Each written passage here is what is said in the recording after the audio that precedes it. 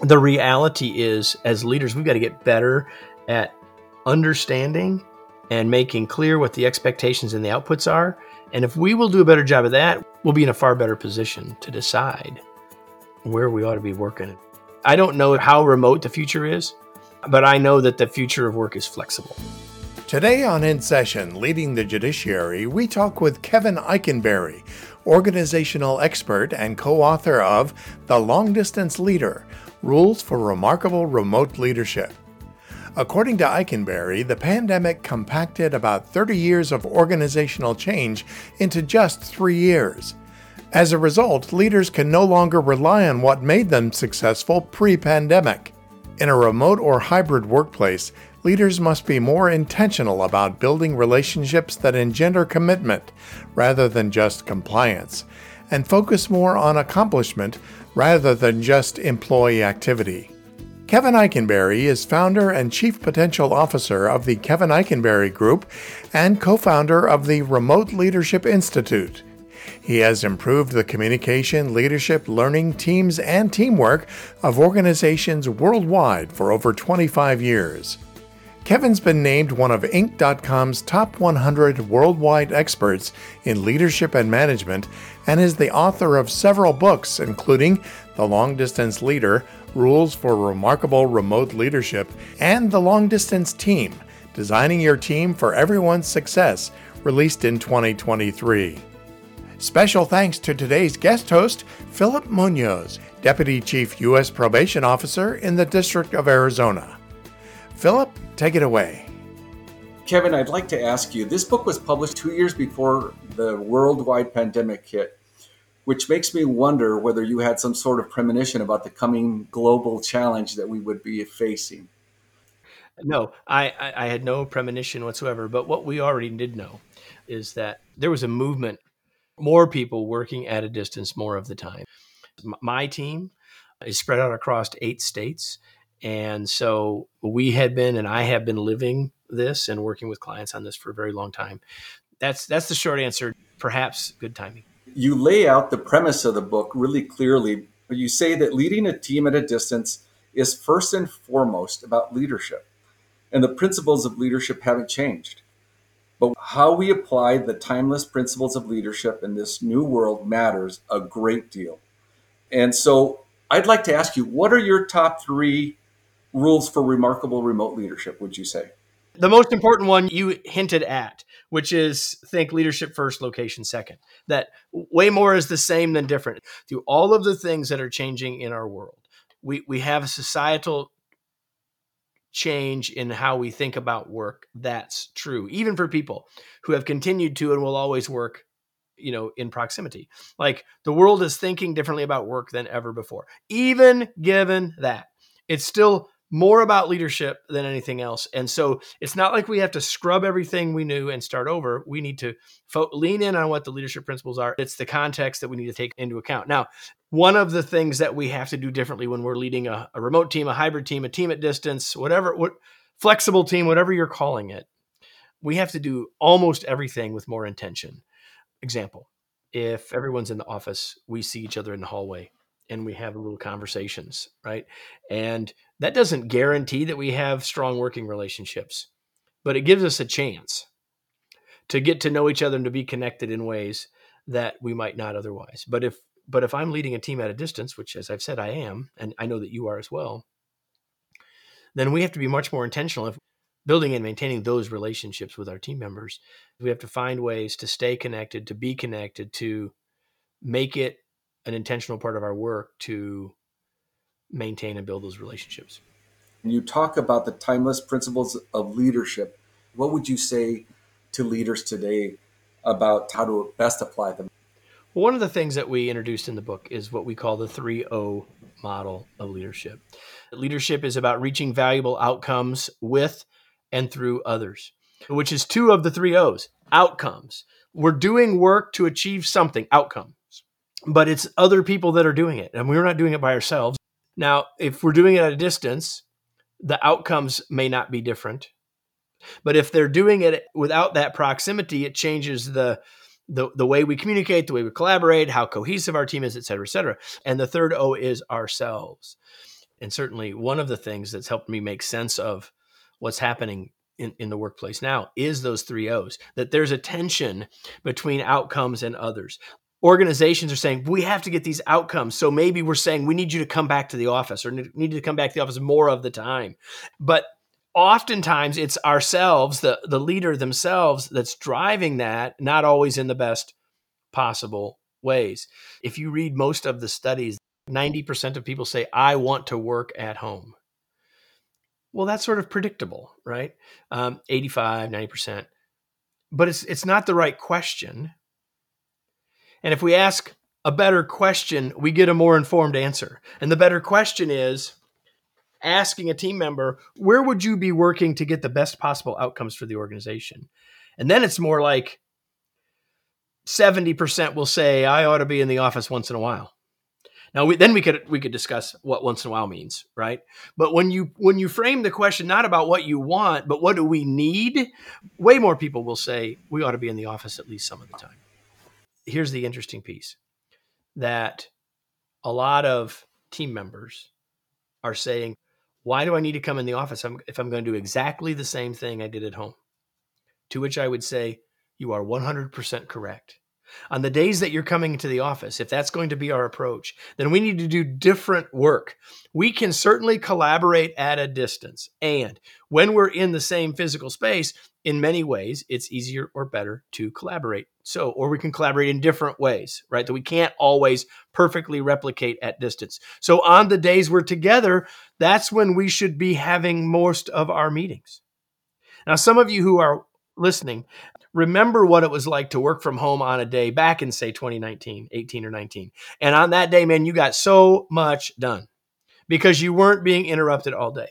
But that wasn't the experience that we had during the pandemic. We were working from home, but we were being interrupted all of the time. Microsoft's data says, based on Microsoft Teams, that people are in more than twice as many meetings than they were before, right? So if we're going to bring people back together, we need to be clear about why, and we need to change the nature of the work when we are together to leverage the advantages of together and the advantages of distance.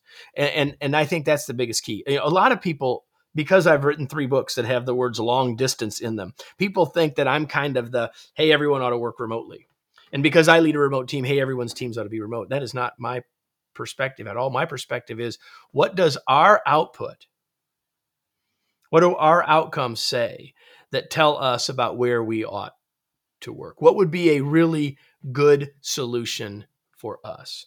That doesn't mean that there's a right answer for everyone. We continue to encourage organizations, even now, in nearing the middle of 2023, to continue to try stuff, to continue to pilot stuff, continue to figure out how can we get great results and take care of our folks' outcomes and others. Now, let me ask you this. Is widespread remote work here to stay, or will it be short-lived? What is your prediction? Oh, more people will work at distance, at least some of the time in the future than ever did before. The genie is out of the bottle. Now, is the migration back is to the office? Is that done? I don't think anyone can say that for sure. 30 years from now, there's going to be all sorts of really interesting case studies, because what we've done is compacted about 30 years of organization and work change into 3. And so, it's going to be very fascinating as to why to change things, right? We've got municipalities saying to senior executives, man, you got to bring people back because our downtown's going to die. Like we got people in commercial real estate saying, really? You can't do, like there's all sorts of factors here. It's also the factors of senior leaders, and I know that you all can't see me, but that have the hair the color of mine, which is gray, who were successful in a world that says, I know what it's like to come to the office. I know what it's like to network with people there. I know what it's like to find mentors.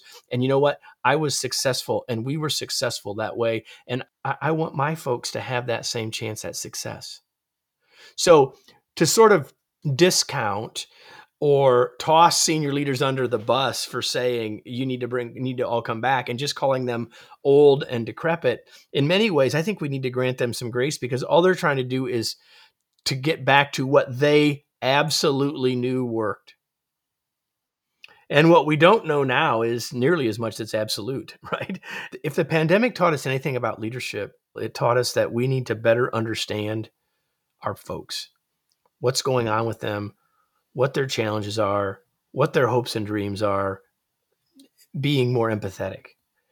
And I think that we can't lose that lesson that I think many of us sort of figured out during the pandemic. We can't lose that. And in fact, we need to lean into it, because it's by leading in that way that we have the chance to create a workplace of the future that can be highly effective and be a win for everyone, right? Both for the outcomes and for the others. And I would say this, I don't know how remote the future is, but I know that the future of work is flexible. Talk to us a little bit about the challenges of leadership in a widely remote hybrid environment. What do you mean when you say remote leadership is a first order change? Well, it's a first order change because it does change so much about the way that we've led. And suddenly, even though the principles of the value of trust, the need to coach, like we could go make a long list of those principles didn't change, but how we do them may change a lot. So it's a first order change because it's not just sort of off there, oh, by the way, I ought to figure that out. Like it's right in front of us all day, every day, all day long. And that's really what we mean by that. You also share in your book about the failures of remote working.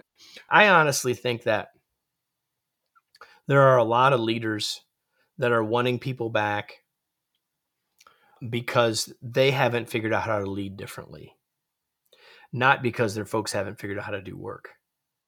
There are a lot of leaders who haven't figured out that there's a difference between activity and accomplishment. So a lot of leaders early in the pandemic would say to us, how can I tell if they're working? And I said, you couldn't tell if they were working when they were in the building. You're like, what do you mean? I said, unless you were looking over their shoulders, all you could see is they were at their computer. And I'm not being cynical. I'm being realistic. You've all heard the story. What, man, they are a hard worker. They're here when I get there and they're here when I leave. And I'm like, okay, awesome. Are they getting anything accomplished? Right. Yeah, what are the outcomes again? Exactly. It's about the outcomes. It's about what we accomplished, not how long it took us to do it. I'll give you a quick story. Pre-pandemic, the average American had a 27-minute commute each direction. So we're talking about the average American an hour commute a day. Okay. And we knew that. And we asked thousands of people on virtual workshops this question. What are you doing with your hour? What are you doing with the time you used to spend commuting? And there were several answers, and some really good ones, and et cetera. But the number one answer, about 50% of people, well, I'm working. And so my next question always was, so are you getting more accomplished?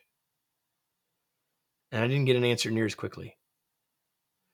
And so if we're spending more time to get the same amount done, we are not more productive. We are less productive.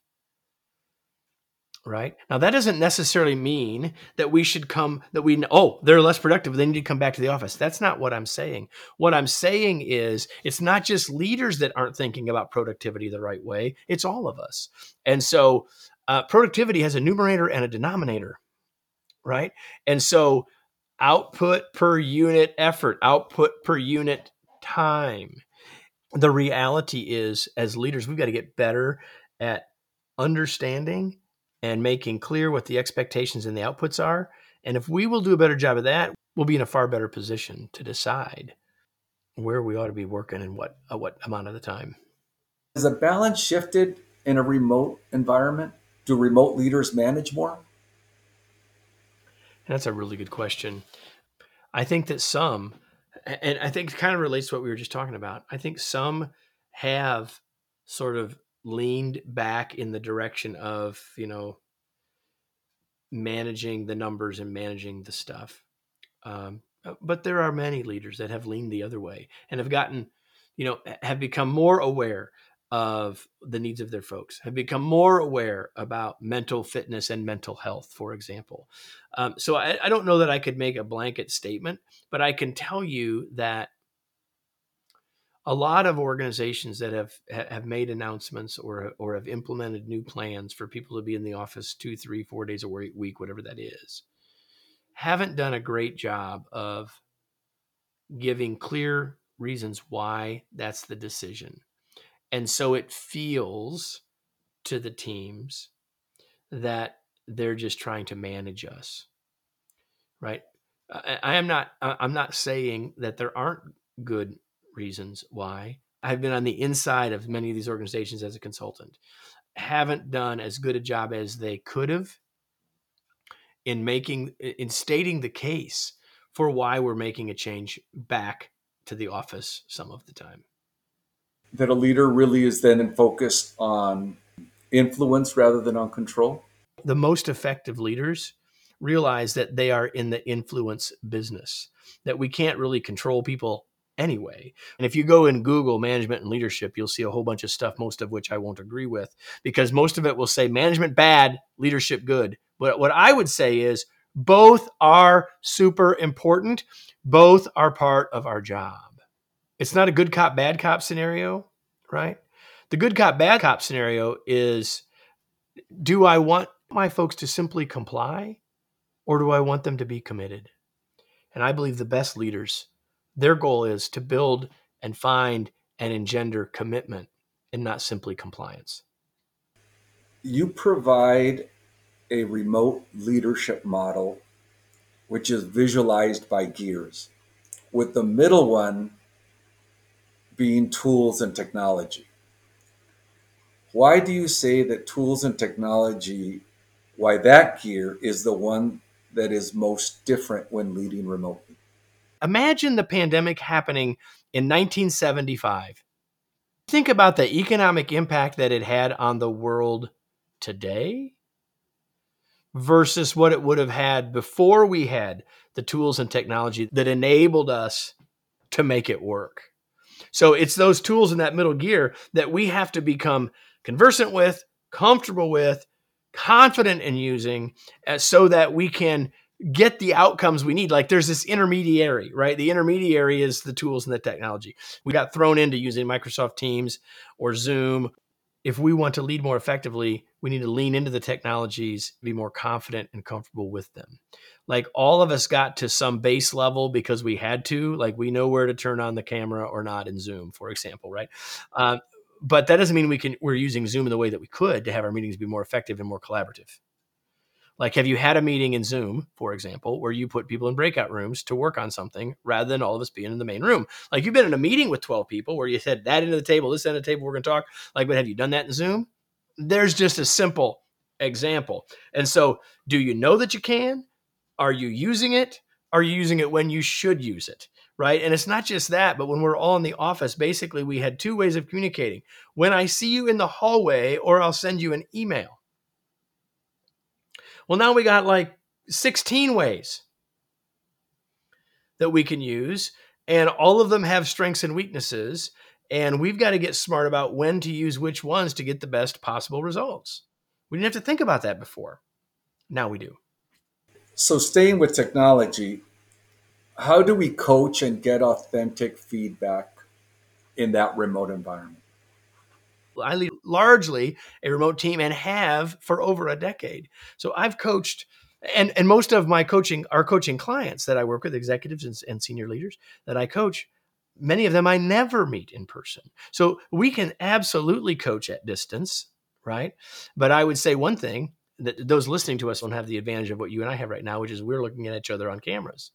And so I want to use tools that create space and opportunity for it to be as rich a communication as possible, which in the case of coaching was like, man, we should probably be on our cameras so we can see each other, because there's so much more that we can get in both of us in the communication that way than without it. But that doesn't mean that every moment has to be that way. It also means that if we're going to coach at a distance, we have to look for those informal times, because they're not going to happen the by the ways in the hallway.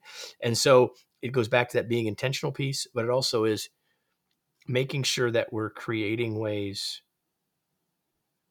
to make the conversation work best.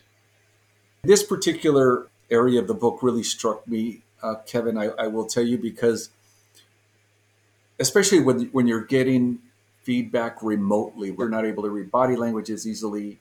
And so the lesson for me was really assuming positive intent. Can you explain the golden suggestion and give us an example of it in practice? Well, yeah, most of us think of, do unto others the way you would want them to do unto you, or something along that. We say the golden suggestion is do unto others in ways that work best for them. In other words, send messages in ways that work for them, not necessarily for you. The message doesn't need to be different, but the way it's delivered may need to be different. I'm not trying to say that we need to soften it or change the message, just change the way we deliver it so people will actually get it. Why do you say trust is harder to build and more easily broken on remote teams? I'm not the baseball fan that I was when I was a kid, but if you have 600 at bats, every single at bat doesn't mean as much to your batting average as if you have 10 at bats. If you have 10 at bats and if you want to hit 300, like every one that you miss puts more pressure on the next one. Every interaction carries with it more weight, because if we mess up one, it may be longer before the next one. And with fewer interactions, every one takes on greater importance. What advice would you share with us about how we either build or rebuild trust with our team and among team members that may have been fractured, if you will? Well, if it's been fractured, we need to talk about it. We need to get that on the table and talk about it. I'll just say this about trust. And as you look it up in the dictionary, trust is both a noun, trust exists, and trust is a verb. I trust you. The more of the verb we do, the more of the noun we get. So if trust has been fractured, then rather than I'm going to wait for them to prove that they're trustworthy again, I need to lean into what can I do to be trusting, and what do I need to be trustworthy, which takes us back to intention. And as you said, assuming positive intent. And if we do those things, we can rebuild trust far more rapidly than if we sort of sit back and wait for them. And the takeaway for me as I read your book, Kevin, was really the trust triangle as being foundational. And it's a key concept to being a successful long distance leader, because trust helps you dispel any negative thoughts about your team, for example, maybe not working when you can't see them. And therefore, you've got to really be mindful of even what is happening within your own space and thoughts and mind when managing remotely. Can you explain the asynchronous and synchronous communication and when we should use them? You and I are speaking synchronously, right? We can have a true conversation because we're having it at the same time. But there are lots of technology tools that we use, communication tools that we use that aren't really designed for synchronous. I'll give you the example. Like, everyone who's listening has been in an email thread that's 3 or 4 messages in that's not going so well. But the problem is we try to use email as if it's a synchronous tool, which it's not. Email is awesome for asynchronous communication, where I get the chance to read it when I have the chance and respond when I have the chance, and a chance to think about what I'm responding to. But too many people want to use email and act like it can be a synchronous communication. In fact, the rule on our team is if you're 3 emails in and it's not working very well, someone needs to pick up the phone. Yeah, good advice. In other words, we need to go to synchronous. Like, I've had this conversation with team members, with our clients, and with my family. They're texting each other and it's not working. You're both on your phone. Why don't you actually, heaven forbid, talk to each other? Just saying, right? Yeah, yeah. So, why do richness and scope matter? And how do we find a good balance? The higher level of richness is when it's a synchronous conversation and the fewer people. Like, the richest possible communication is you and me face to face in real time, and everything else has less richness, right? So scope is, if something has high scope, I can send that blanket email to 75 people, and they all get a message at exactly the same time. That's high scope, but very low richness. And so the point here is that every tool or every approach that we could take to communicating is a trade-off between richness and scope.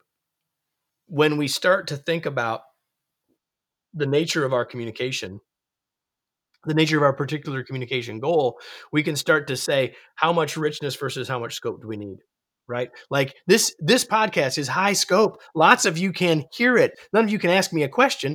Lots and lots and lots of people can listen to this over a long period of time. Great scope, low richness. And so we have to think about how we balance richness and scope all the time in terms of which communication tool we're using to get the results that we want.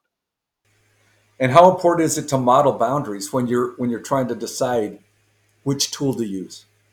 So first of all, if we want our teams to do stuff, they're watching us. That's the first thing I would say. But I'll give you one example. A lot of us as leaders say, man, I got a lot to do. And, sometimes I'm going to, on the evening or on the weekend, I'm going to work on my email.